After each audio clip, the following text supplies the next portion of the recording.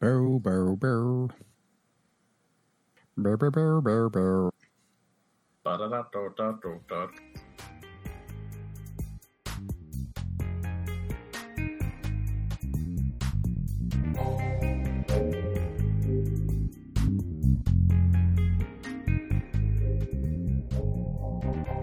Hello and welcome to another episode of Monster Monster, a podcast where we like to talk about monsters and maybe ask them what they're up to at the weekend. As always, I'm your host, Matt, and joining me to my left, he puts the super in supervisor. It's Dave. How you doing, mate? I'm doing all right. That was a good one. Glad to hear it. And to my right, he puts the teach in teacher. It's Cameron. How you doing? I'm doing pretty well, thank you. See, we're super. We're teaching. I don't know what I'm doing. That's what you guys are doing. Puts the host in host. Yeah. Puts the host with the most. All right, Beetlejuice. Yeah. Hold on, let's just get Jake in here real quick. He can do something for you. Yeah. Yeah, spice it up a bit, yeah. All good. Yeah. I've had a bit of a tiring week this week, so because I've had a bit of a stressful week at work because I work in IT development, so I put the I in IT. Yeah, there you go. That will do that. So, and when you work, if anyone that works in IT development, the problem is it's generally all or nothing. So you have a situation where most of the time I'm coasting, listening to podcasts at work whilst doing a bit of paperwork, and then all of a sudden we've got to release something or fix something, and it's like go, fix things, release it, put it into the environment, as we know in gaming, where they're always patching stuff. So I'm putting the I in IT. Dave, what have you been up to this week, mate? Not a whole lot. Just getting ready for the holidays at El Jabo, and that was kind of it. Just throwing a bunch of hours into Warframe. I guess that was my other thing I was doing since the really Plains of Eidolon launched. Yep, big launch. That's probably their biggest update, isn't it? I mean it changes a fundamental part of the game, bringing it into that open world environment and adding in a lot of NPCs and just general, like, making it feel more like a lived-in universe, which it already did, but this is a much stronger push toward that. It's a lot of fun. I mean, I haven't had too much time to sink into it, aside from the 105 hours I've already put into the game. But like us normal people that work. I know, at work. Oh my goodness! You gotta give up these things. Yeah, but yeah, that's pretty much it. Nothing crazy. Nice. So how you actually finding the Plains of Eidolon? Has it actually been worthwhile? Because I haven't had a chance to play it yet myself. So has it been worth it? Yeah, it's pretty cool. What it does is it does like I want to say it's 100 minutes is the day cycle, and then it's like maybe 50 minutes is the night. Something like there's a breakdown where the day is longer than the night, but it still is considerable amount of time, depending on when you hopped on. And three times I was able to play for a little while. It was night or it was like dusk, so it just turned into night. So I haven't really got to run around and it be the daylight. But I did see some Eidolons rolling around on the plane. Nice. And the rando team guys I was with at the time decided, let's just go attack it. So I just I went along with them, and we all just ran away. It was bad. It was like 1 or 2 hit kills if it successfully landed some weird glowing border. But I mean, they're huge. They're basically just alien kaiju rolling around on the plane, minding their own business. Nice. And I see you've been painting a bit more of your Kingdom Death Monster miniatures as well. Yeah, I put in another I don't know, 5-6 hours. It takes forever. It takes way longer than I was initially anticipating per miniature. I mean, I think I could cut that time down considerably, but I don't know. I feel that they have to look a certain way, so it just takes a lot longer. Yeah. I think the only problem is it's a matter of experience. It's that, and I get like anxiety. I'm trying to paint, and I really don't want to touch the wrong part of the figure with I can't remake the colors I made. Or I guess I'm trying to find the order to paint them in, because when it's layered of like 5 or 6 layers of color, and if I blotch that with something else, I can't undo it. So, or at least, I mean, I can kind of cover it up. And I think part of the problem is I'm using a magnifier to paint because they're very small, and the detail and the level of the painting when I'm looking at the magnifier, I forget and think that's just what it looks like. But then you take it away and realize you can't see like almost any of what you just did. What I just done. You know, yeah. Okay. Well, when it's like a foot away, the detail is much different. And then when they're playing on the board is big, and it's like 2, 3. I have to reach pretty far across the table to move any of the figures, and you can't see any of the details at that distance. So, I mean, ideally, I could cut back on some of the effort that I'm putting in, but that's not going to happen. I'm just going to do the same thing I've been doing. Exactly. I mean, you spent enough money on it. Yeah, for sure. I want them to invest look nice. the time as well. Yeah, exactly. No. And thankfully, I'm not when like I get mine. I'll spend forever on it. It'll take a long. Well, it takes I think it took about 10 minutes initially to put the figure when I'm just gluing them together until I got more comfortable with what I was doing, and then that put that down to like 3 or 4 minutes. But unfortunately, I've used up all of the easy to put together ones, and so now I have like the Phoenix, which is a bazillion parts. I think it's like 3 sprues just for the Phoenix. Wow. The 40 different tiny hands you have to glue and I have to find some way to hold them while I'm gluing it. I don't know. Yeah, pair of tweezers might work if you get one above and below where you're gluing it in. Yeah, and I have like a true pro. I also have it's kind of like a crochet thing. It's whatever. It's a metal thing that pulls out threads, like if you're lifting them. Yeah. And that's pretty small, so I've been using that to either repuncture dried out paint tips on the paint pots, or hold stuff in place. It's a jury rig. I almost used the clippers, but then I realized I was going to scratch the plastic or accidentally cut something that I didn't want to do. Yeah, I should get some more tools, but it's an investment. Because paint just went up in price. I didn't think it was going to be like $5 a paint pot. I'm being a little bit facetious. It's not exactly 5, but it's not a whole lot less either. Yeah, and cheap. Well, there you go. That's what Dave's been up to. That's Cameron, what are you been up to?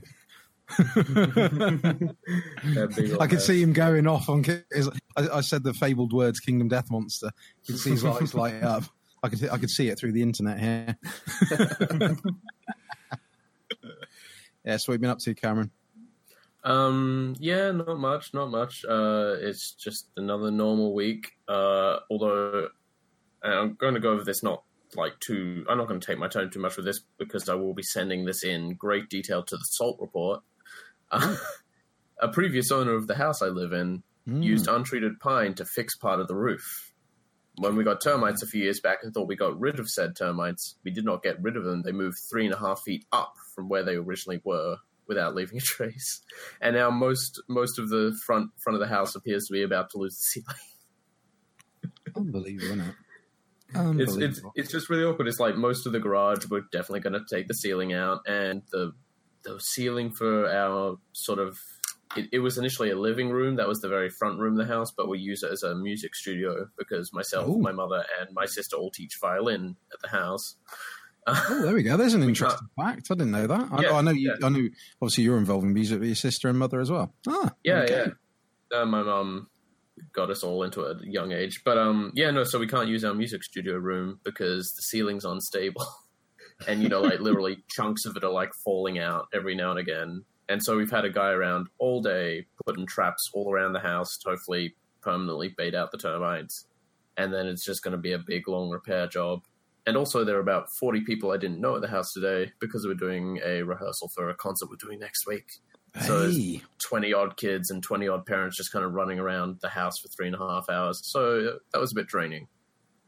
It always seems like you're fighting nature. Yeah. I think it's about right. Australian thing, isn't it? It's a very Australian thing. I mean, in lighter news, I got Assassin's Creed Origins for about $20 off, and It's really good. Yeah, it looks good. What are crocodiles? I didn't realize they were crocodiles. Well, the vibe I'm getting from that game is that a lot of people say it's a really good game to get lost in, just to go and explore, even if you don't have to be literally assassinating people all the time. Yeah, no. So, it's beautiful. What is it?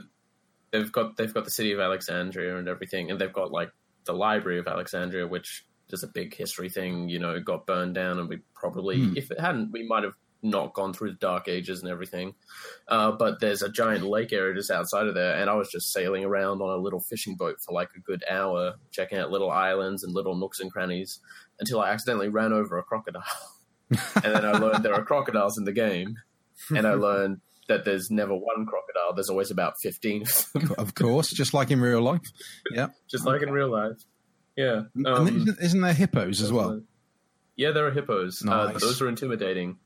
You always hear about hippos run really, really fast on land, but you don't really get a sense for it until one starts running at your character's like, oh, okay, I've got time to line up a couple of shots, and you don't have time to line up a couple of shots because you've just been killed.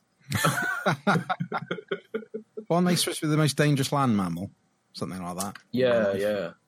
They're incredibly dangerous. Which, they've accurately represented the hippo. No complaints there. Nice. Can't go up and give them a cuddle then. I take it. No. Unfortunately. They're so cute, but so deadly. Cool. Yeah, but that's been my week. Right. Fighting hippos and fighting termites. Yep. Nice. 2 great battles.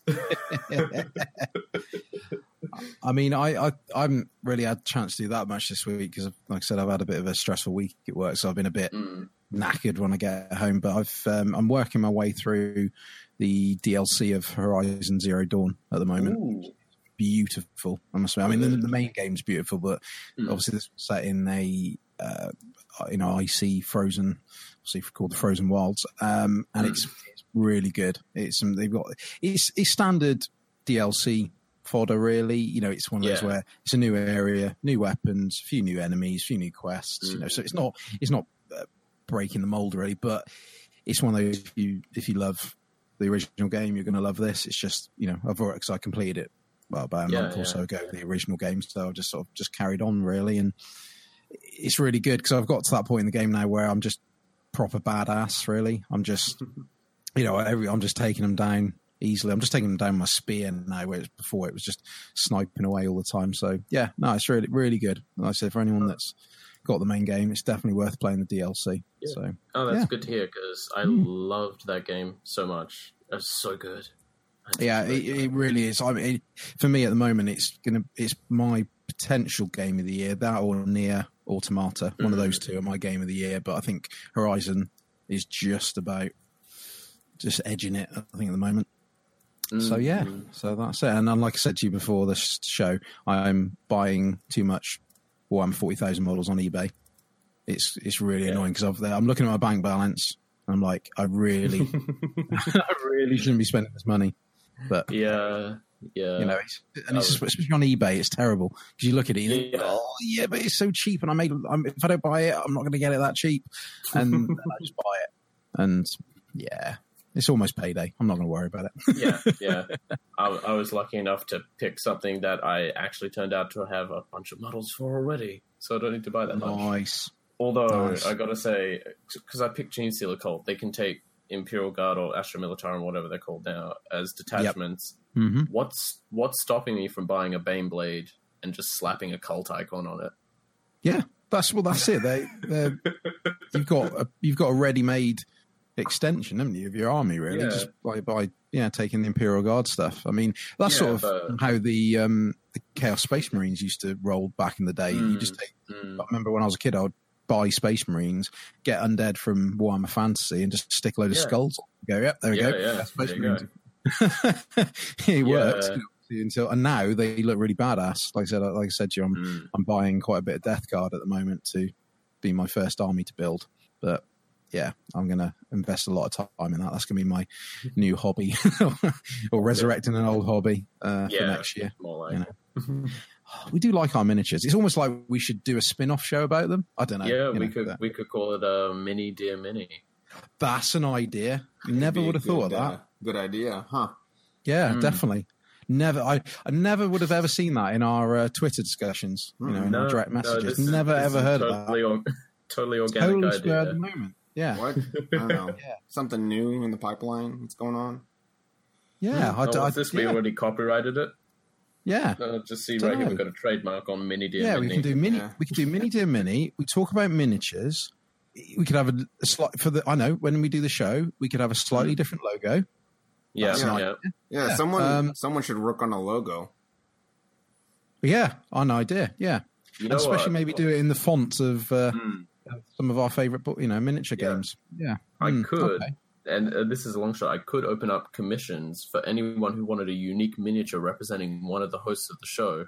I could build and paint that and send it out to you for a low price of probably about $20. That's an idea. That's a pretty good idea. Can you paint Dave with the smile on? That'll be good. I'm not. The brush may rebel against that. I'm not sure if the brush will allow that. You're gonna need a really tiny brush. Yeah. Actually, I've got a dwarf head with a fantastic big beard on it. That would be such a good Dave head. Dave, do you wear helmets a lot? I could wear a helmet, I suppose. As long as you can tell that I'm bald under the helmet. Yeah, definitely. I got to keep warm in the winter, Yeah. A beard and a helmet. That's how I roll. I love how your family will say, Dave, why are you wearing a helmet? Because the internet told me I had to. And it's cold. It's cold, yeah. It's cold. I'm the edge of fashion. Absolutely. See, it's now because you're working in a sports shop, Dave. This is what's happening. It's getting you up to date with your fashion game. Mm-hmm. There we go. Yes. Cool. Right. Okay. I think we better talk about monsters. Actually. Yeah. Whoa.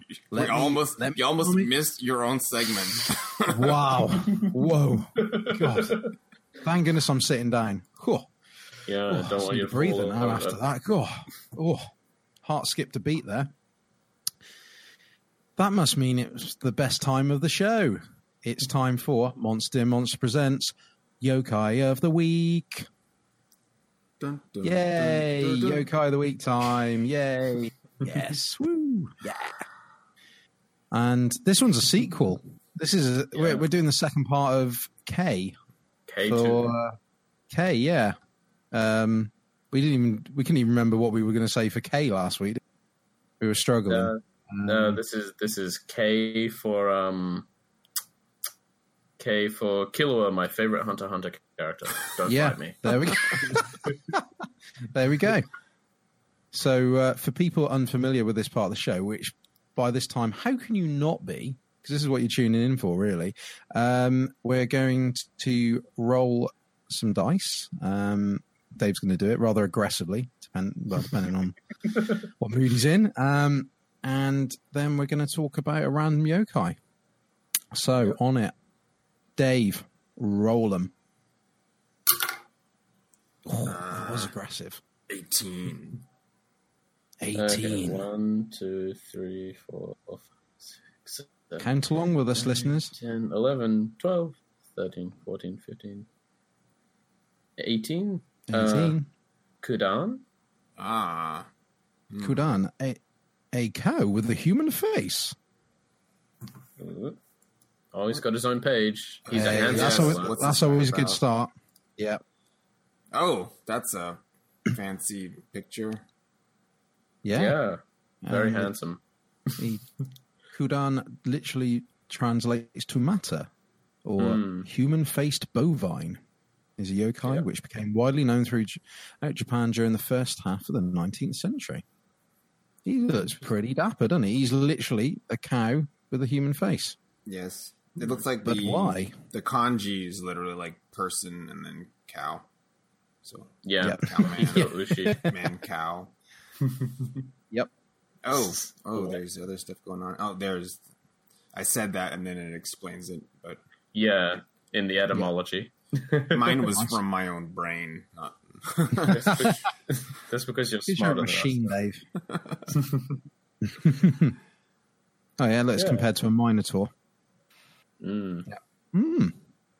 Okay. Traditionally depicted as having the head of a human and the body of a bovine, subsequent depictions have occasionally switched these elements and placed the head of a bovine onto the body of a human, similar to a minotaur. There you go. It's under appearance. You'd rather be a minotaur, though, I think. Than, well, I don't know. Yeah, but the other one looks more original. The other one looks more original, but True. But it can't play Call of Duty. No, exactly. Which it doesn't have hands. Yeah, it gets really irate when the next Call of Duty comes out every year. But I can't play it. I don't know if they'll make it. So I guess we'll look at a little bit of the lore here. The most widespread interpretation of the Kudan comes from the Edo period, in which it is described as a creature which, despite being born from a cow, has the ability to use human speech. That's not freaky. The creatures invariably die just a few short days after their birth. Yet in that time, they are said to coincide with some major event. So there's sort of a portent, I guess, or a sign. Sometimes these events bring various misfortunes, such as poor crop harvest, natural disasters, or sickness, only for the Kudan to die when the event has come to pass. So it's like a harbinger, but at the same time. I wonder if it's when it's talking, it's going to like say something about like the poor crop harvest, or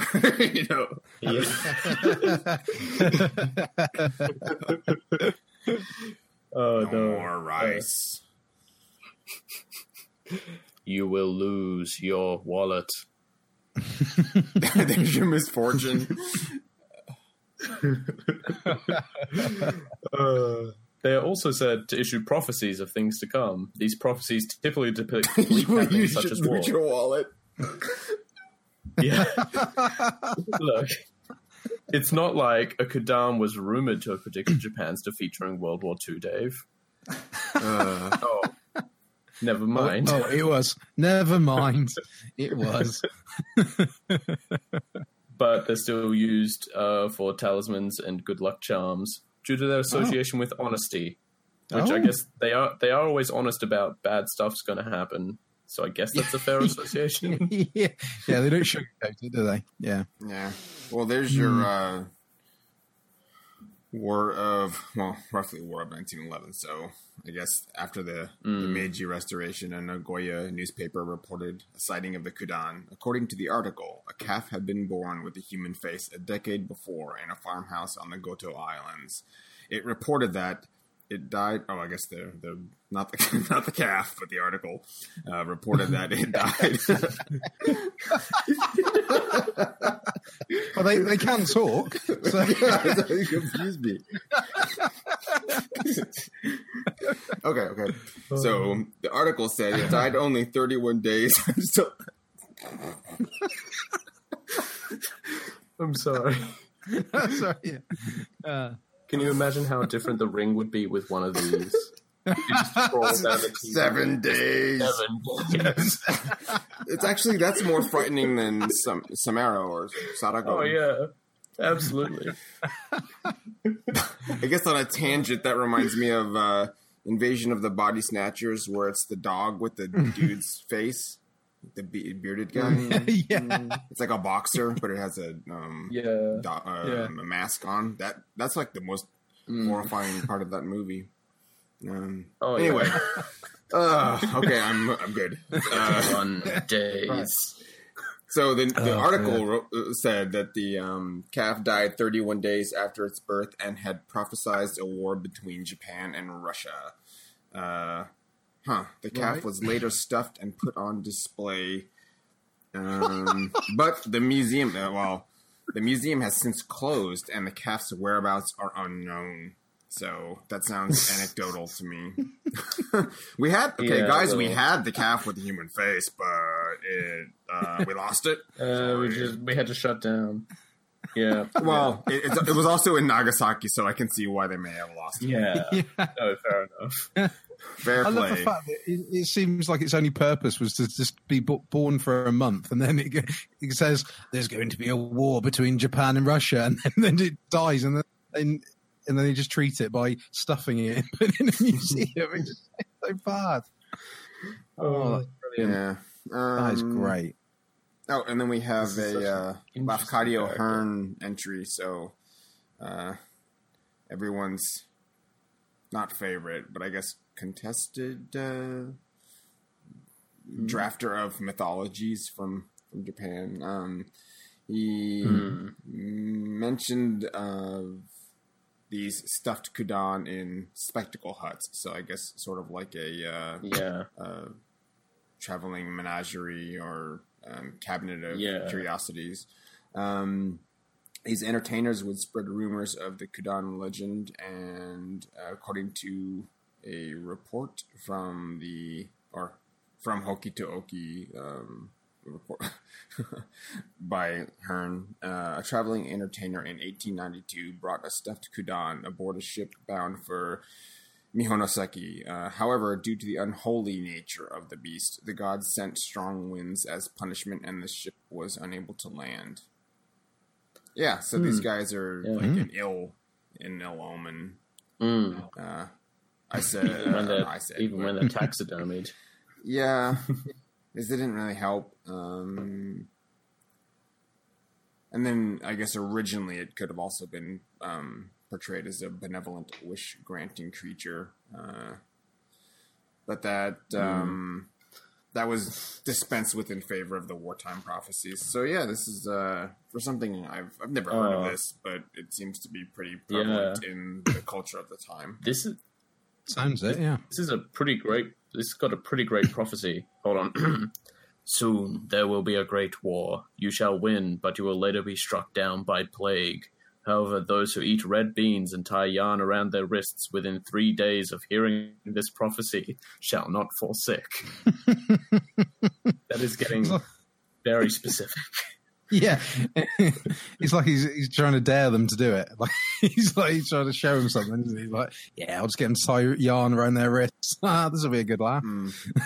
3 days. 3 days. Well, even in that entry... It's not quite as impactful. No, it's not. It's not as 7 days is iconic. Yeah, but it looks like the content of that rumor changed, and the deliverer of that prophecy was attributed to a snake-headed beast sent by the deity of the Suwa Grand Shrine, Misaguchi. So that's kind of interesting and lines up with what did we cover? We covered one a few episodes ago where now I've forgotten which yokai it was, but it had switched between it was the badger. Is it a badger? It's the one that was it was Tanuki. It was a Tanuki variant. Yeah, the stronger one. That character Tanuki was given attribution to saying like a prophecy, but then it was set up to that it was lying instead, and so they killed it. Yeah. Well, there we go. I think that's there's a little bit more on there, but we're probably I think we've covered what we want to do with our bovine buddy. Absolutely. That was Yokai of the Week. See, we don't need to outsource our jingles. We can just get Cameron to do it. He's just you're on point, son. You can. I am a professional musician. Exactly. I wouldn't expect anything less. Play it for us. so it's not digital.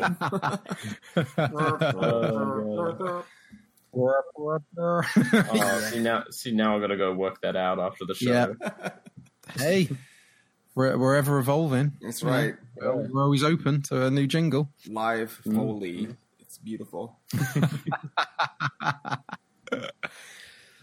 Well, let's talk about the star of our show. That's the Kudan. No, that's not right. He's always going to be the star of our show. He's there. 7 days. 7 days. Anyway. Right. This episode, we are going to be covering the 2008 film Cloverfield. If anyone remembers that film. So Dave, what does Wikipedia have to say about Cloverfield? Well, it's a found footage monster horror film. That pretty much says all we need to know. However, it was produced by J.J. Abrams and directed by Matt Reeves, who didn't direct the side projects.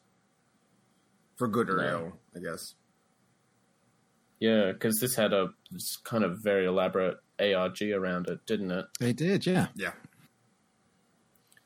I was watching videos about that today, actually. Yeah, I must admit, I didn't know anything about that until it's alternate reality game, isn't it? ARG. Yeah, something like that.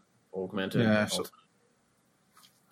Yeah, I think it was about the year or so before the film. So 2007, they started building what looked like an official website for a Japanese company who I can't remember.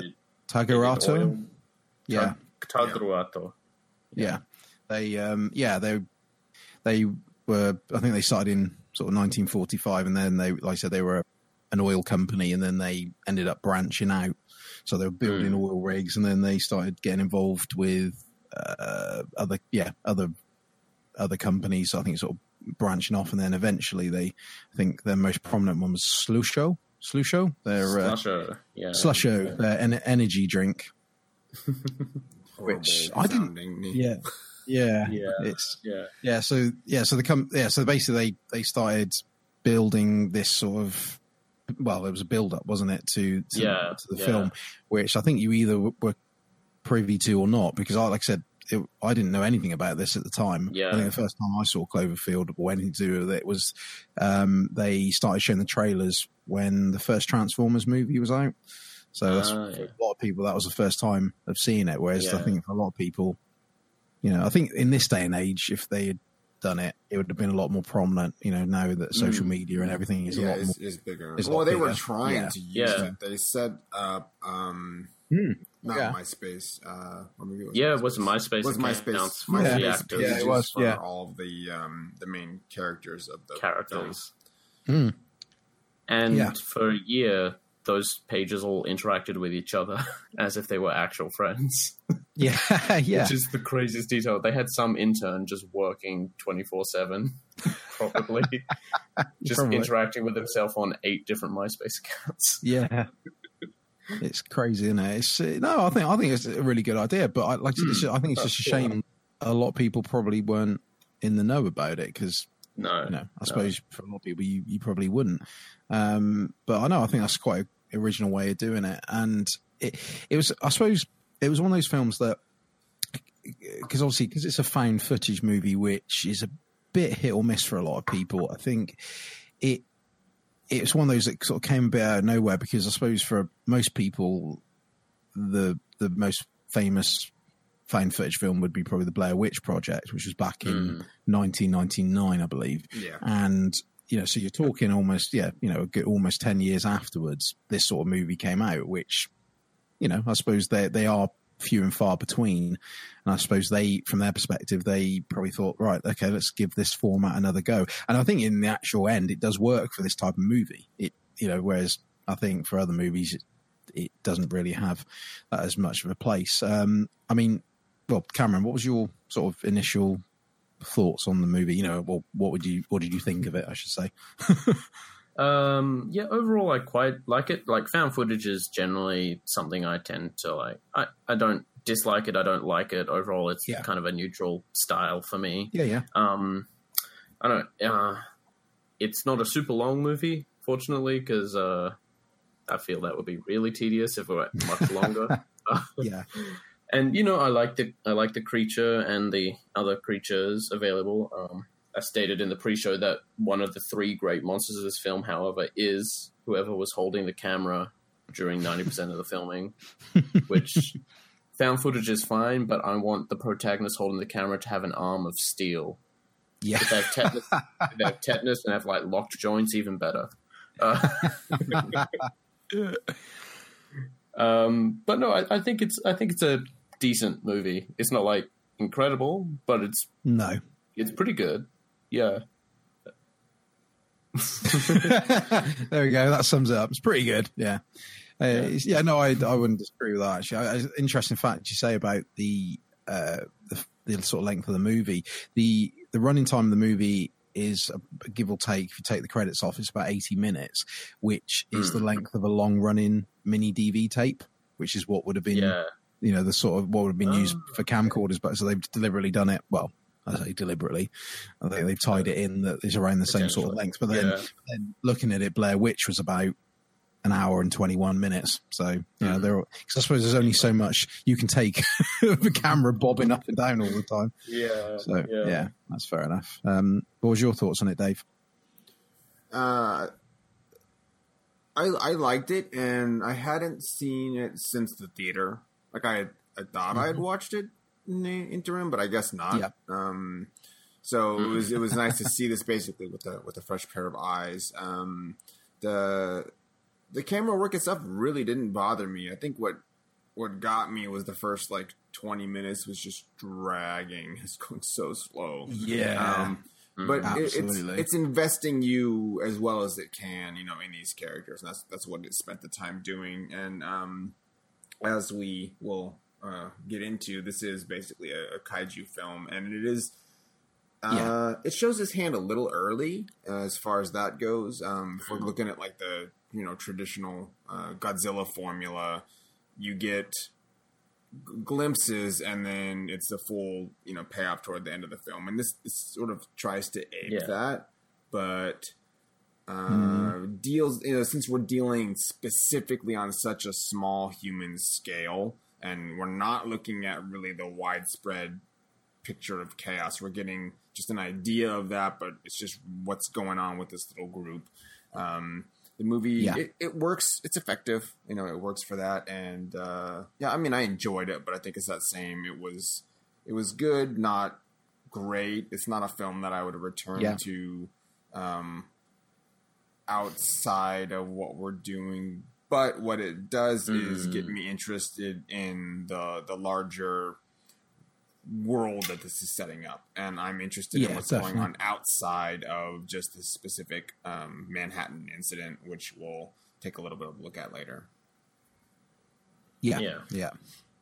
No, I think that's a fair summary. I think I would agree with you guys. Like I said, it's decent, it's good, but it's not fantastic. I saw it, I think, originally when it first came out in the cinema, because I think for me it was a slight disappointment in some ways, because I remember always seeing that trailer where you see the head of the Statue of Liberty being thrown down the street, and I thought, wow, I've got to see this movie. This looks great. Just, because I must admit, I like any film or especially monster movies, where something prominent like the Statue of Liberty, which is considered untouchable, is damaged or taken out. Anything like where something you think is sacred, is damaged as well. I thought, oh great, I've got to see this movie. And a bit like you, Dave, I think that the first 20 minutes when you're getting to know the gang that's going to be in it, it's a leaving party for, is it Rob? I think I can't remember. Their names all seem interchangeable. Rob, he's leaving party. He's going to Japan. And, obviously he's been seeing this girl, and, they're all saying bye to him. It sets the scene well. I think it serves a purpose, but ultimately it's a bit, when you're there wanting to see a monster movie, you're like, just get on with it. just come on, where's the monster? I mean, luckily it then hits hard. I think that's one of the best bits actually, is when they're outside and you know that very first earthquake. Because I mean, luckily I watched it again recently, or this week, and my sound bar just went crazy behind my TV. All the bass just went mental when the earthquake hit. It does properly throw you into it, which is good. It's almost like it is worth waiting the 20 minutes to get to the meat of it. But no, like you, Dave, I agree. I think that it's one of those where the universe is probably more interesting than this individual movie, but just by itself.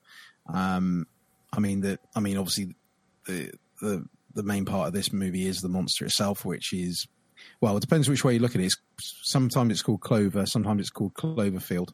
What your guys' official verdict on it? Is it Clover or Cloverfield?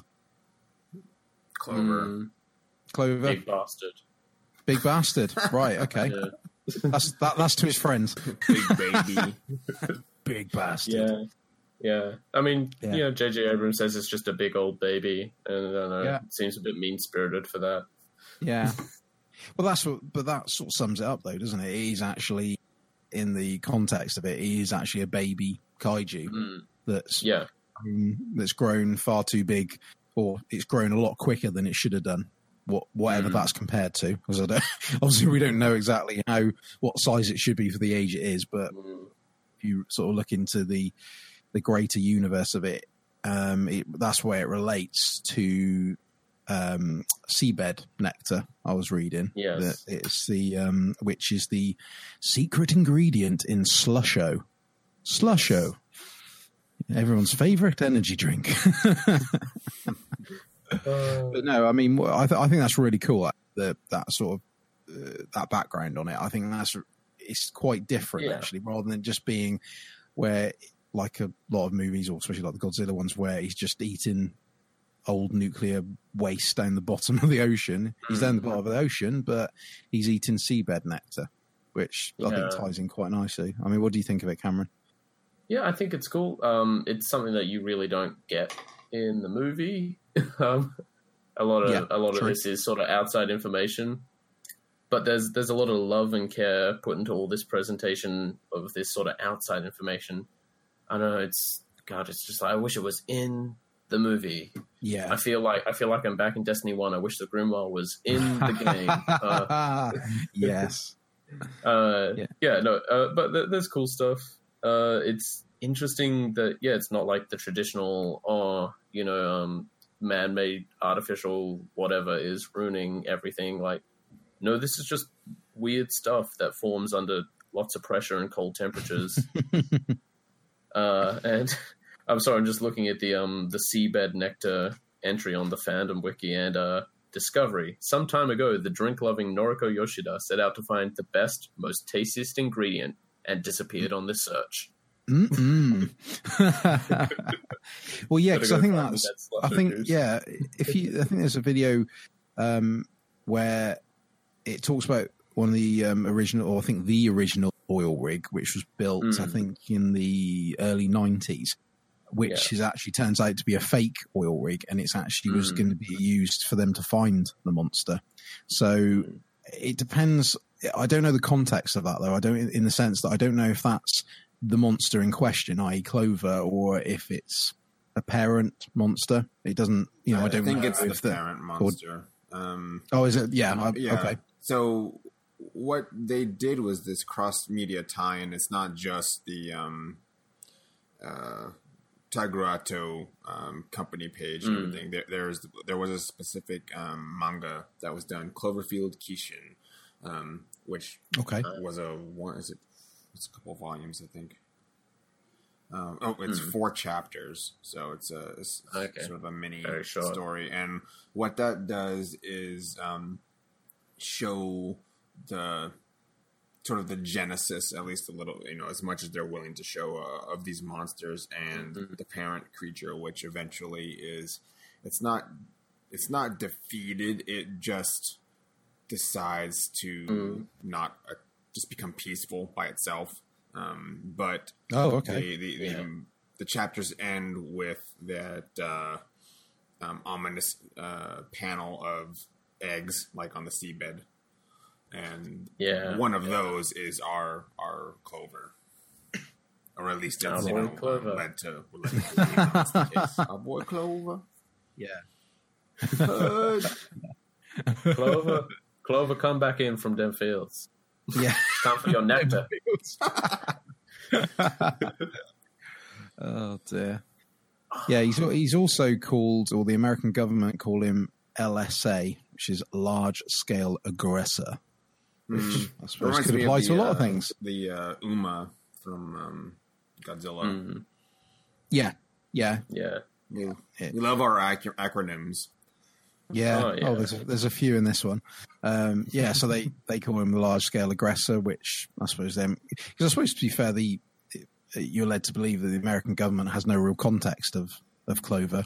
They don't. They have no idea what's going on, and are also like horribly ineffective at doing any sort of damage to this particular creature. Yeah, I mean, and that's explained as this thing's lived on literally the bottom of the ocean floor. If some of the extra material is to believe, like over 6 miles or 10 kilometers down. Yep. It's got very, very, very thick pressure resistant skin. Yeah. It's got high tolerance to heat, to cold, everything really. Yeah. He's a tough old boy, or tough young boy. Strong baby. Yeah. Oh, dude. Coming in again there.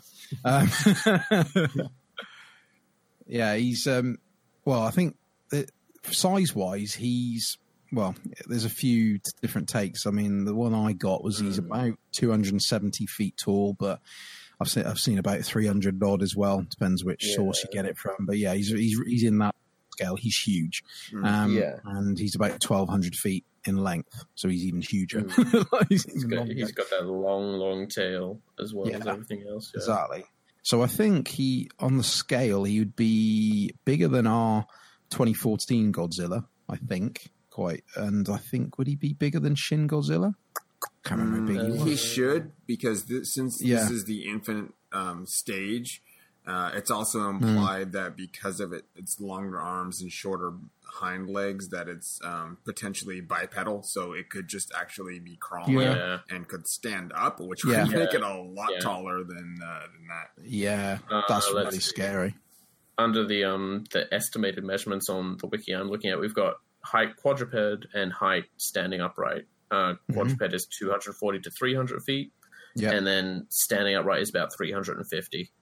Wow. Yeah. So that's imposing.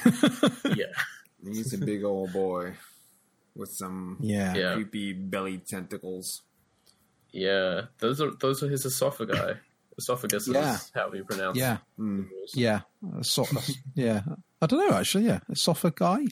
Esophagus. Yeah, I guess that's not a phrase you would ever need to use, because I've never think I've ever said that word. Esophagus. I mean, plural.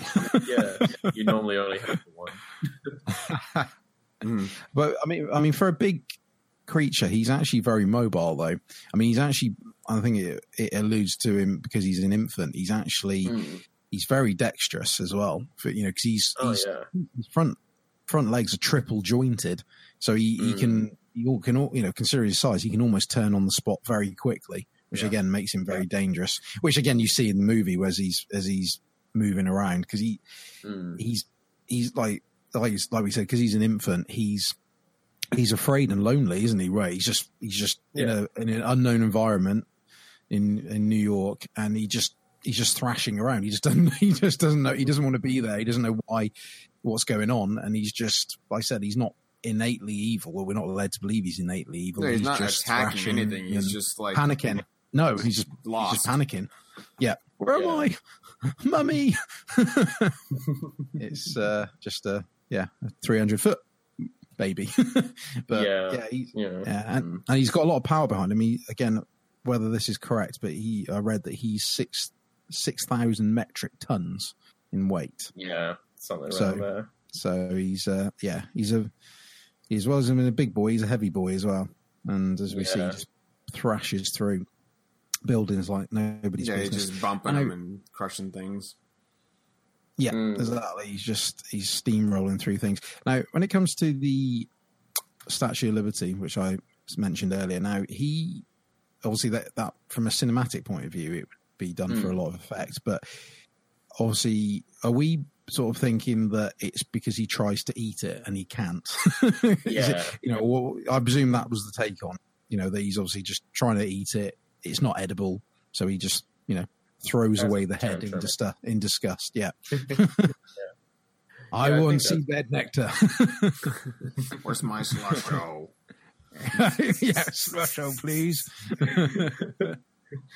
So yeah, okay. So yeah, that's sort of the take on that. He's also got I think you only see it a bit, but I think he's got a trifork tail as well. Actually, I mean, if I put a picture up, so I can actually remember what he looks like. I'm just doing this for note form at the moment. Oh, dude.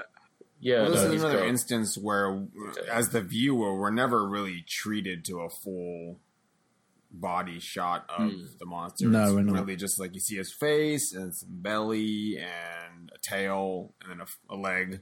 Yeah, he's so big, and we're looking at this through a handheld, camera.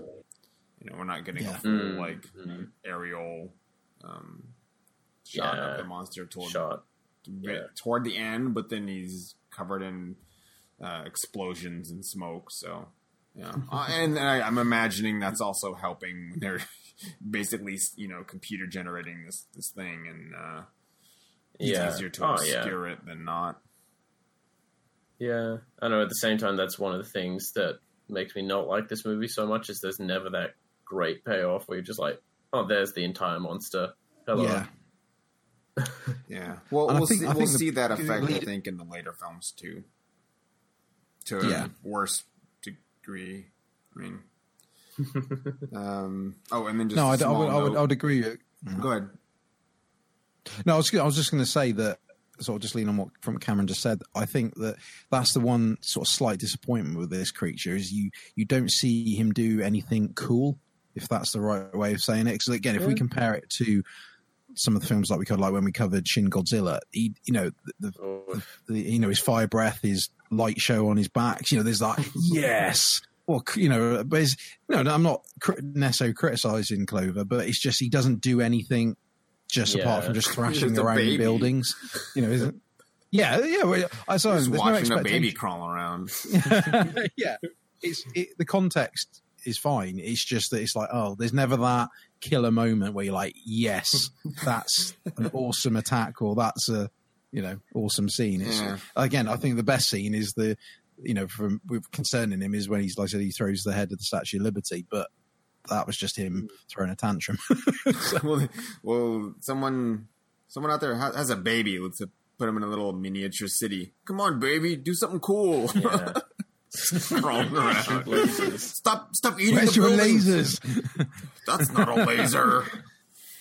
Yeah, sorry. I must have high expectations of these kaiju. But the problem is because we've covered all these other. They've always got really cool things that they do.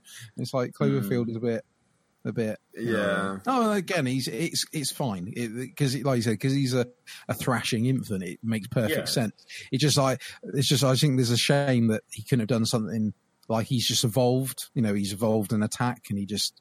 Just throws a few lasers out there. You just want to watch Shin Godzilla again. I'm just. He's constantly evolving. Yeah. What's he gonna do now? That's why he's the best kaiju. He could fly. He could fly across the world. Exactly.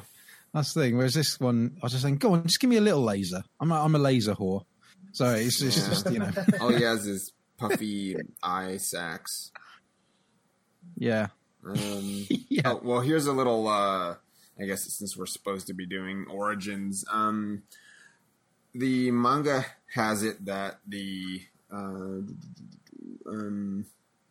monster is originally known. It's a Tigrato experiment called the Splinter of Amnion, and there's a strange cult that refers to the monster as God's vestige. So. Remnant, I guess. But what they do is they fuse the monster's DNA into a young lad by the name of Kishin, and they're using him, or ostensibly they want him to be able to control the monster as a sort of in what way? Host. Mentally, he's mentally connected to mentally, it. Mentally, right? Oh, okay. I don't think he's supposed to ride on it and like control it, but apparently, eventually, the monster does pick him up. That would be cool. And they fuse to a degree, and then he is controlling the monster and making it like attack bullies. So it's kind of like Neverending Story when the boy is riding Falcor and scaring the bullies, but only this is riding a kaiju and scaring. Why would you use like a 350-foot monster to scare some bullies? Sounds like overkill. Japan. Because you can. Oh, man. Anyway, that's our history of it and random Falcor reference. Random trivia. Yeah. Awesome. Well, and I suppose we got to cover the second monster that's connected to obviously Clover, which is the parasites. Or acronyms are coming out again. HSP, human scale parasite. Yeah, that's stupid. Sorry, it's a dumb acronym. Yeah. Or as I've heard them refer to, Red Lobster's Revenge. Red Lobster's Revenge. I've never. That is great. Who said that? Wait, theory videos I watched. Oh, okay. It was one of the theory videos I watched. They're like, it was Red Lobster's Revenge, and I'm like, that's a very good name for these things. Cameron, you can admit it was you if you come up with that name. It's fine. It wasn't me. It's like everyone over here keeps calling it this. I don't know who started it. Red Lobster's Revenge. I didn't actually enter this into Google search like 500 times to make that the default pop up. That is brilliant. That's like something, you know, Cameron, you know, last week you were telling us about your fucking spiders saying you have in. Are you sure it's not like when you curry or something? Oh, I've got a bit of the Red Lobster's Revenge. You know, you sure it's not like that? I'd be worried if any seafood-based curry started snapping at me the way these things do. Well, what you're telling me about the wildlife over there, to be honest. Look, it is true that if you pick up a shell on the beach, it may instantly kill you. That's not even a lie. That's the thing that exists. It's called a cone shell. It's terrifying. Don't pick up shells on the beach. But it's just a snail with a harpoon gun. It's ridiculous. It's just a snail with your snails have got harpoon guns. That says it all. They have harpoon guns with neurotoxins toxic enough to kill humans within 30 minutes, yeah. Why is everything poisonous where you live? This does not sound like a good idea. No. Yeah. So Dave, as an explanation, you know how the US and Russia had a Cold War, right? And there was this escalating arms race. At some point in Australian history, every other animal looked at every other animal and said, fuck, I gotta beat this guy. And it just hasn't stopped. No. Everything's venomous, or it's got claws, or it's got fangs, or it's got all three. It's just a never-ending evolutionary arms race. That sounds, yeah. Okay. Anyway, back to Parasites. It's a lovely place. Anyway. Back to Parasites. So on a more pleasant topic, we're going to talk about these parasites that if they bite you, you explode. How's that? Yeah, literally. Yeah. Have some of that. Like, that's bullshit. These things are... yeah. Yeah. These things are way scarier than Big Boy Clover, to be honest. Yeah, I'll say they are, actually. Big Boy Clover can't blow you up unintentionally. Yeah. You didn't see that coming in the film, I must admit. Because obviously... And that's where you felt sorry for poor Hud, because obviously he found... Is it Marlena? Yeah. And obviously he's got a thing for her, and he literally had to watch her explode. But I must admit, that was good, even though obviously it was for dramatic effect as well. I think that was a really cool bit, actually, where she just goes into that tent and then just see the blood go boom on the outside. That was, that was cool. Yeah. But yeah, they're nasty. They're nasty. Oh, I mean, mentally, the worst part is the like the triage team, they're immediately we got they didn't call him a biter. Maybe they said biter. A bite something. Yeah, it's not. Someone's been bit, but they're familiar with it like immediately. And which is a bit the odd. screen was just so blood didn't go everywhere. Yeah. Well, was it isolation of victims in their final moments, a precaution against initial fears of viral contamination, the rapid containment of their bodies before inevitable combustion is also necessary for hygienic purposes. Yeah, wash your hands afterwards. Guts all over you. Yeah. No. God. So imagine if Clover bit the Statue of Liberty and 20 minutes later this happened. Yeah. Well, I imagine Much it would more be much quicker than 20 minutes. True. Since those are parasites, it's not directly related to Clover. Yeah. I'm presuming they were on him from when he was down in the ocean. Yeah. They've just attached themselves. Hitched a ride from the... Yeah. They're literally like just BBD. fleas. Yeah. Like Yeah. sea louse, but jump bigger. great distance. Yeah. And I think it's amazing that they managed to count how many he got. That he had 2,000 exactly. There you go. Right. Just as he was leaving the water, there was 2001. Like, no, there's no room for you, mate. You can't count on here. There's only room for 2,000 of us. But yeah, they end up being compared to it says there in the wiki actually the same weight and height as a dog. That's actually quite a good way of putting them. Actually, I think in some ways, like I said, it makes them more scarier. The fact that I think we said. I think it was last week's episode where we were comparing the warrior bugs of Starship Troopers to if they were dog size. How fortuitous. We didn't plan this out. Yeah. If they were, the size of dogs, they would be much more terrifying. And here we are. What happened? They're the size of dogs, and they added exploding venom.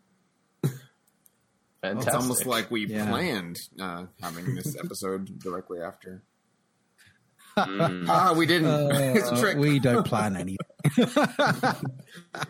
Planning. You thought I was an organized adult, but it was schedule. me, Dio. Yeah, I can't remember what day of the week it is.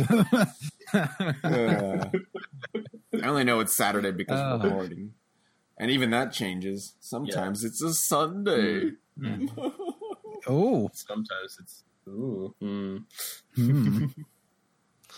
So the parasite is a bit. So it looks like a big flea with big pincers. It's got 6 spider-like legs. Lovely. Yep. And attack in a very rabid fashion, and also they like to be in quite close little areas. That's where they thrive again. Like they attack the gang in the underground. I must admit at that point that there's that funny bit that HUD comes out about flaming homeless people. I think that's one of my favourite lines during the whole movie, where he says about, do you remember a few years ago when there was rumoured that homeless were being set alight or something, and then he's just like, we may get a flaming homeless guy just come out of nowhere. That would have been cool, I must admit. But I mean, it's a monster movie. So the parasites are nasty little buggers. I suppose, does it actually say the actual reason why they cause the victims to explode? Well, it says here about a reaction in the parasite's saliva that accelerates the degenerative process in the victim. Yeah, the explosion I think is like bloating, extreme. Fluid gas bloating and fluid. Grossness. Yeah, because she starts bleeding from her eyes first, which is always a great thing. That always looks nasty. Never a good sign. And they must not weigh too much. Their weight must be not considerable, because they can cling to all like the ceiling and everything, which makes them even more horrifying.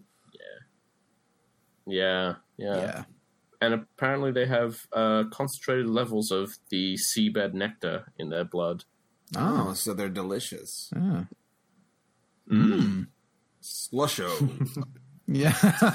Straight from the source. It's slusho. Oh no! Oh wait, there's an exclamation. Slusho. Slusho. Yeah, there you go. You gotta really put the emphasis.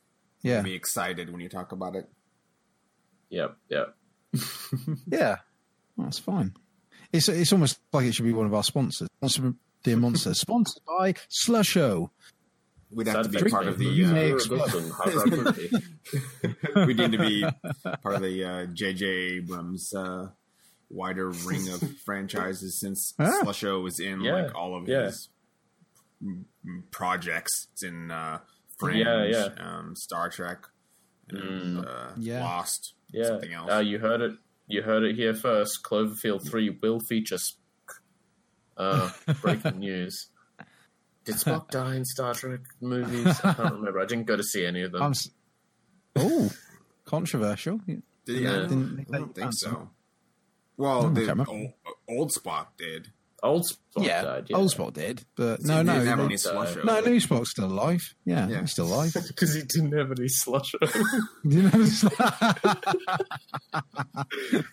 I can imagine now in a hospital bed in Vulcan. You know, they're going through all the supplies. They just can't find any slush.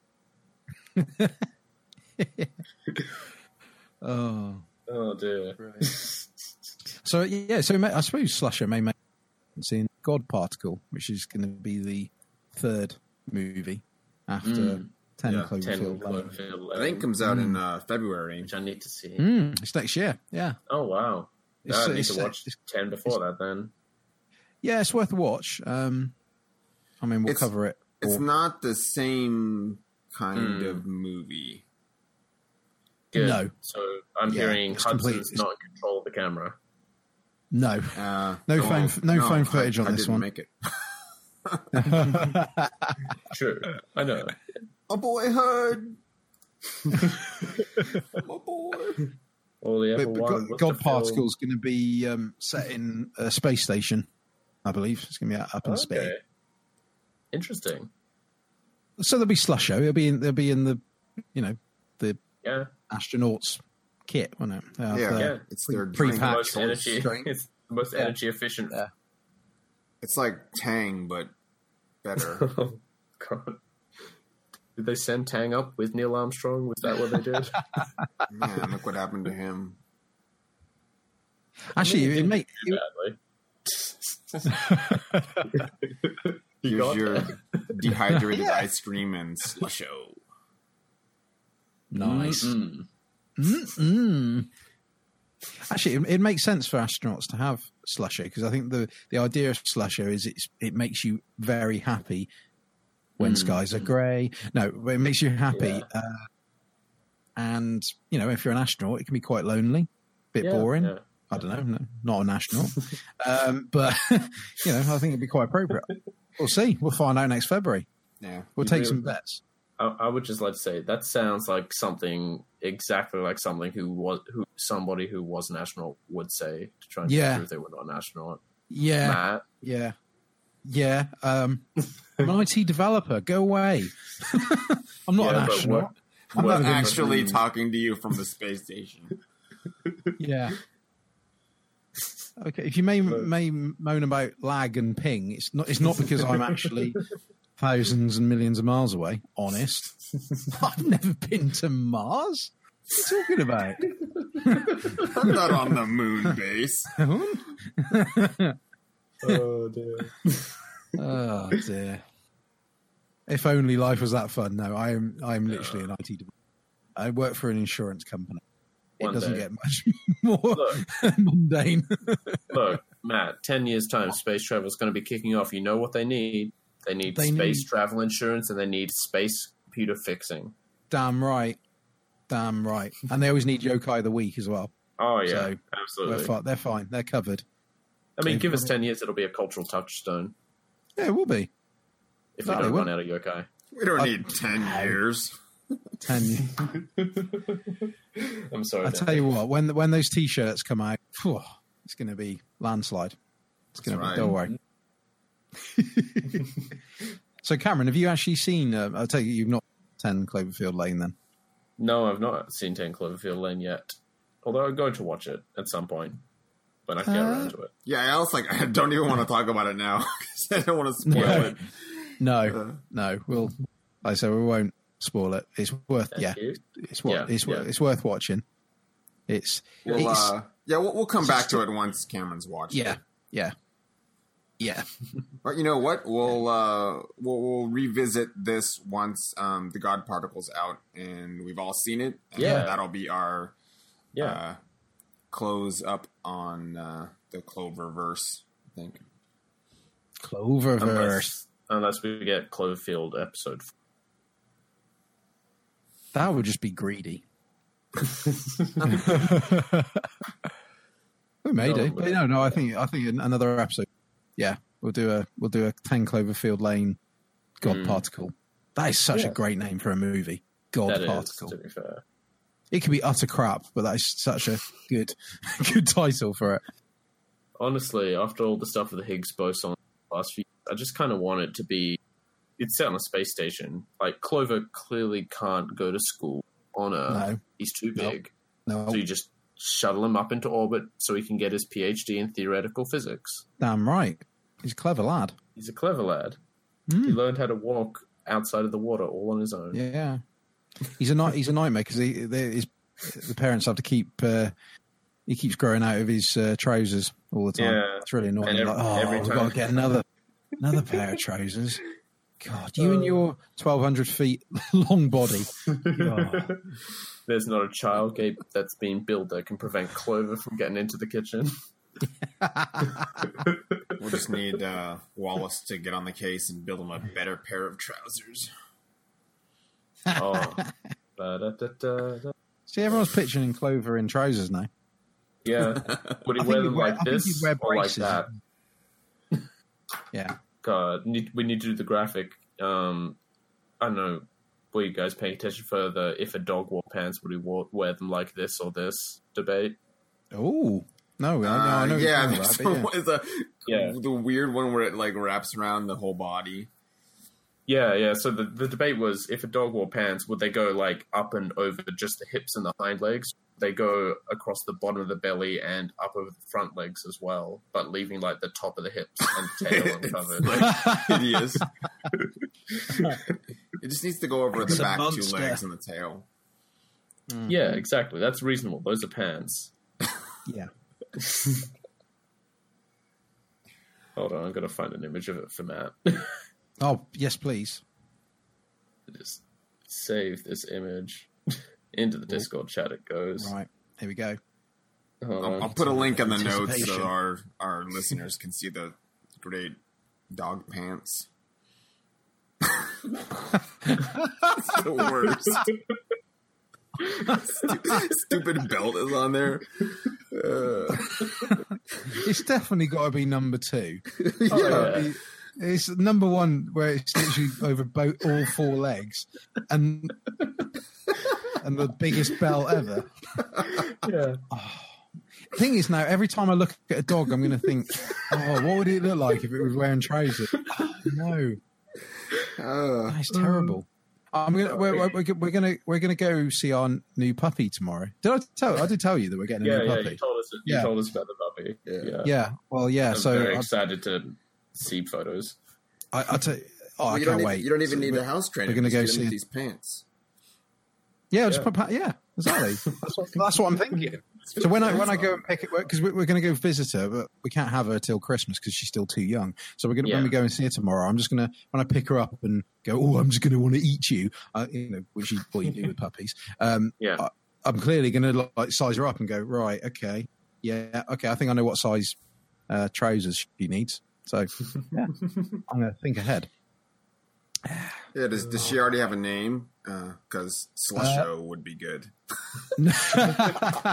Well, no, I was. The thing is, when we decided we were going to get one, I was thinking, would my wife appreciate if I suggested Bayonetta as a name? But no, that didn't go down well. The little puppy's going to be called Whisper. So that's cute. So Whisper with an A, like the chocolate bar. I don't know if you guys have Whispers over your way, but not over our way. I had one when I was over there. Yeah. So it'll be WISPA. So it should be little Whisper. Yeah, should be little Whisper. Yeah, I'll put an Australian accent on when I talk to her as well. Oh God! And someone another Another dog will have to be called like Tim Tam or something. It's my dog Tim Tam. No, he can't eat them. Yeah, that's the irony. I can't wait. Anyway, we've gone off on a tangent here. We did. Where are we at? I think we're probably good for. Yeah, we're more or less I think done. Yeah. Actually, one last thing I was going to say about Clover is that J.J. Abrams said that Clover had not survived the bombing at the end, but I don't believe him, because obviously there's that little bit towards the end, which I don't know if you saw in the credits, where it says that Clover's still alive, basically. So I think yeah. What do you think, listeners?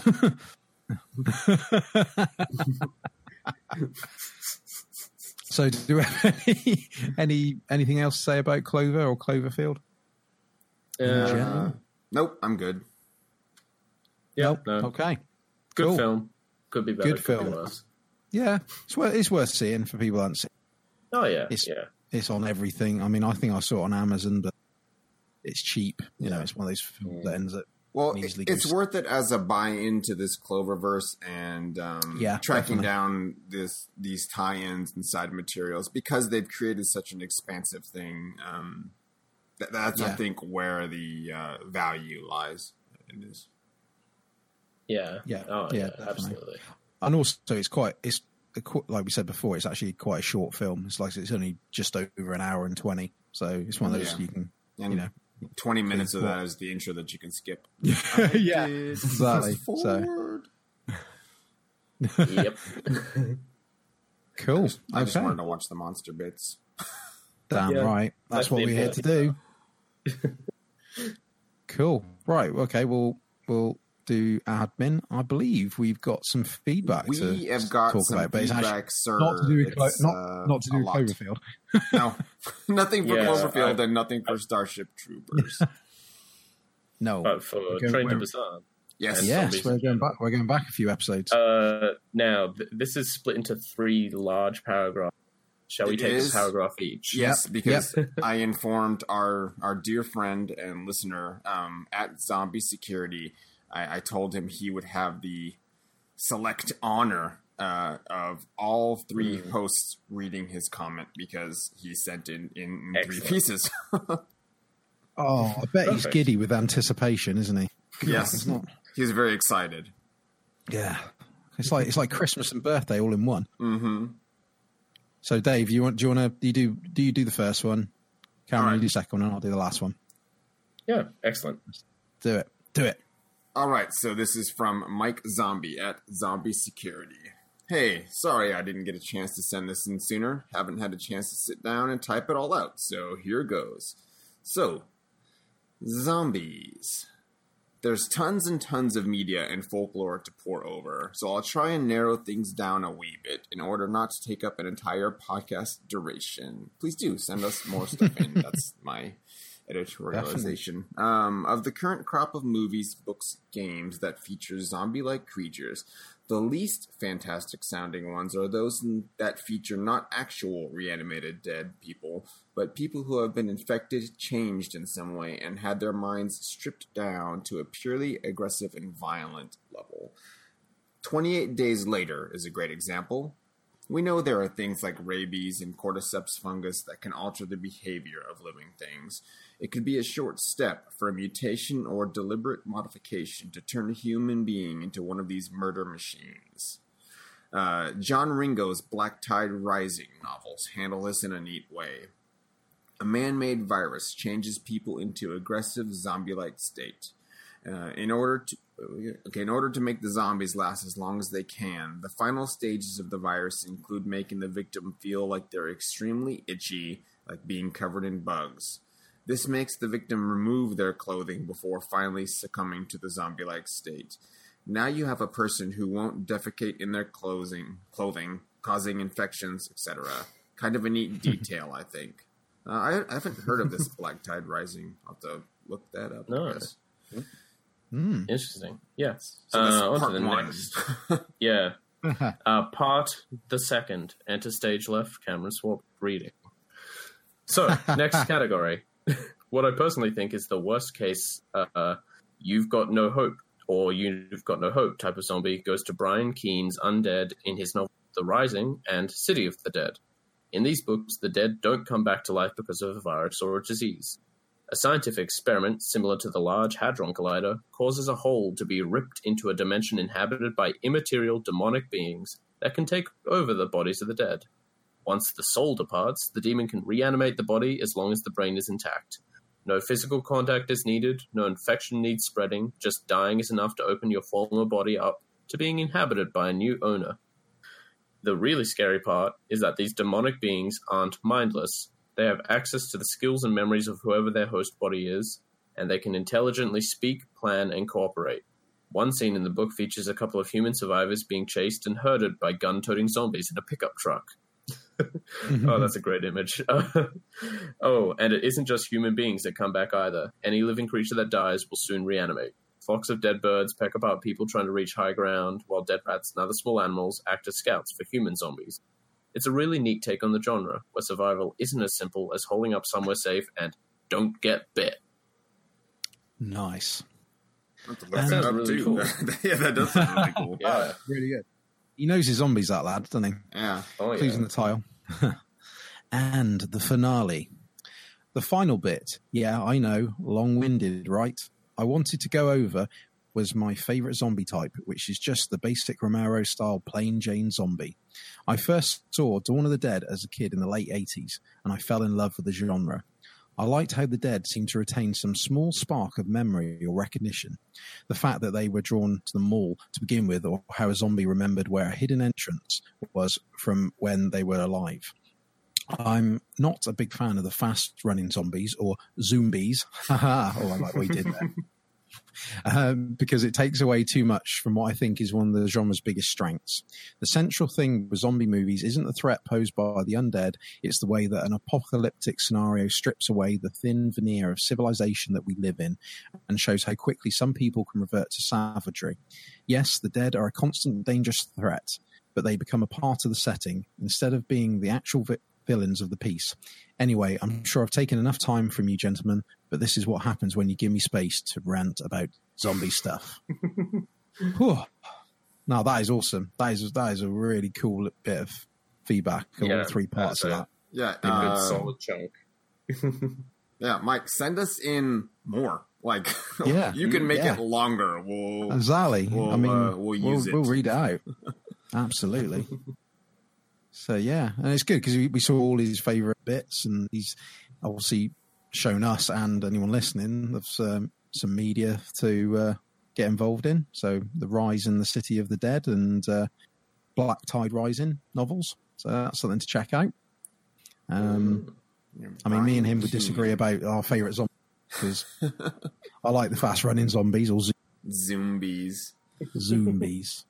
That is awesome. I don't know. No, that's too close to Zombinis for me. That can never be terrifying. That just makes me think of Zumba. Zumba, yeah, that is terrifying. It brings up a spot. Also terrifying. No, thanks, Mike. That is really cool feedback, actually. So, yeah, and more anyone else. See, you can be like Mike. You can have your thoughts, read out on the show. Yeah. We don't bite. We don't discriminate. Say, send it in for everyone to hear. So that's cool. Talking about people that don't reply and send in, Casper's not got back to me yet. I'm a bit annoyed. I tweeted Casper last week on the Starship Troopers episode. He's completely ignored me. I may have to pull rank on him. I was like, do you know who I am?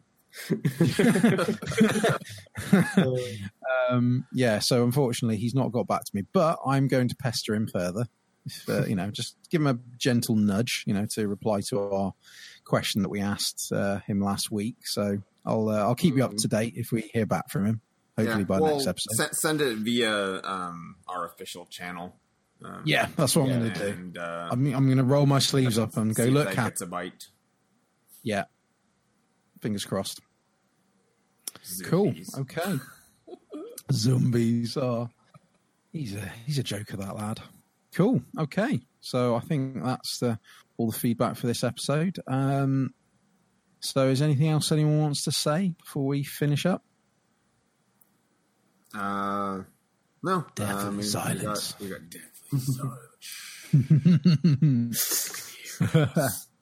7 days. 7 days. We shouldn't have done this. Now all our listeners are going to die unless they get someone else to about the podcast. Yeah, well, exactly. That's I'm not a human-faced cow. My prophecies don't count for nothing. And I'm definitely not on a space station. So, Yeah, there you go.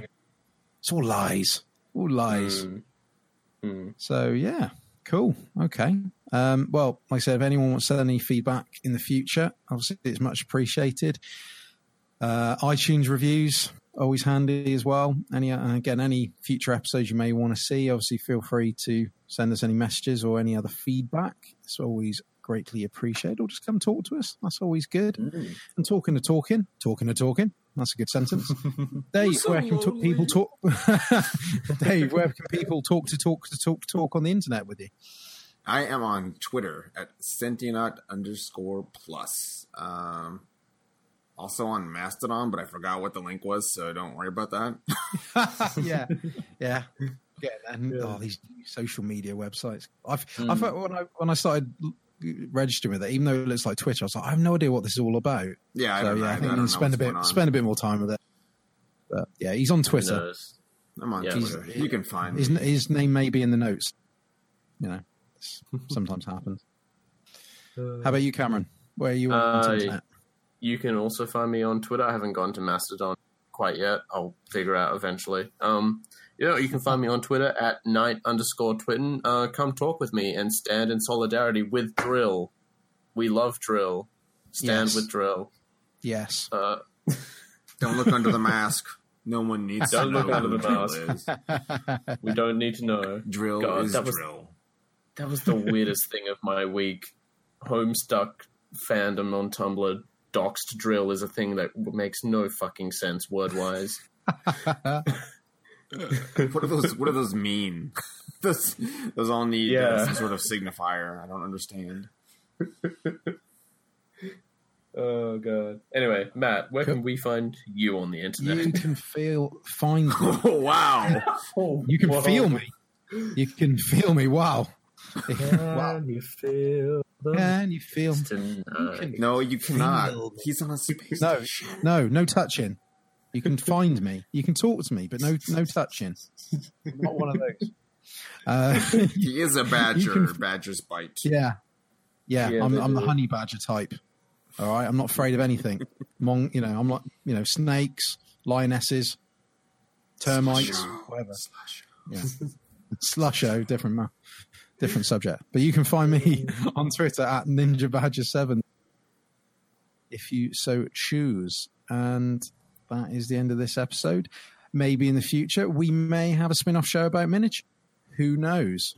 Wink. Wink, wink, nudge, nudge. What did you say? Nudge. Oh, right. Okay. I thought it's like Cameron said something else then, but it's not that kind of show. No, I've just got a very heavy accent. Yeah, he did. Bye, everyone. Bye-bye. 7 days. 7 days. 7 days.